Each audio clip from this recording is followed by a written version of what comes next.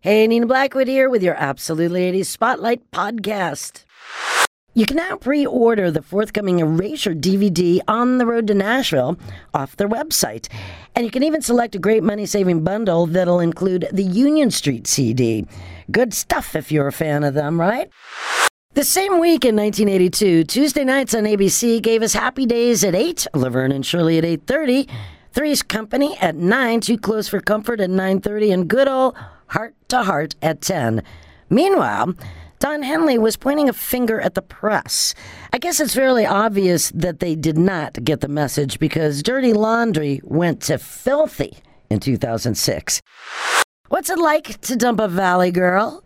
According to Tom Petty, it's like leaping out of an airplane without a parachute, and it is the theme of the fourth most popular song about L.A., according to Blender magazine, of course.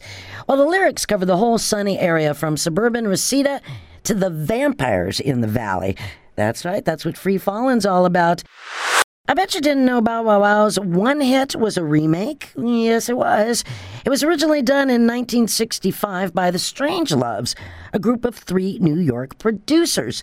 They made up a backstory on themselves, claiming to be Australian shepherds who got rich by crossbreeding sheep. Good thing that they weren't Greek shepherds. Be a whole other thing, huh? Thanks for listening. More 80s news next week with the Absolutely 80s Spotlight podcast. I'm Nina Blackwood.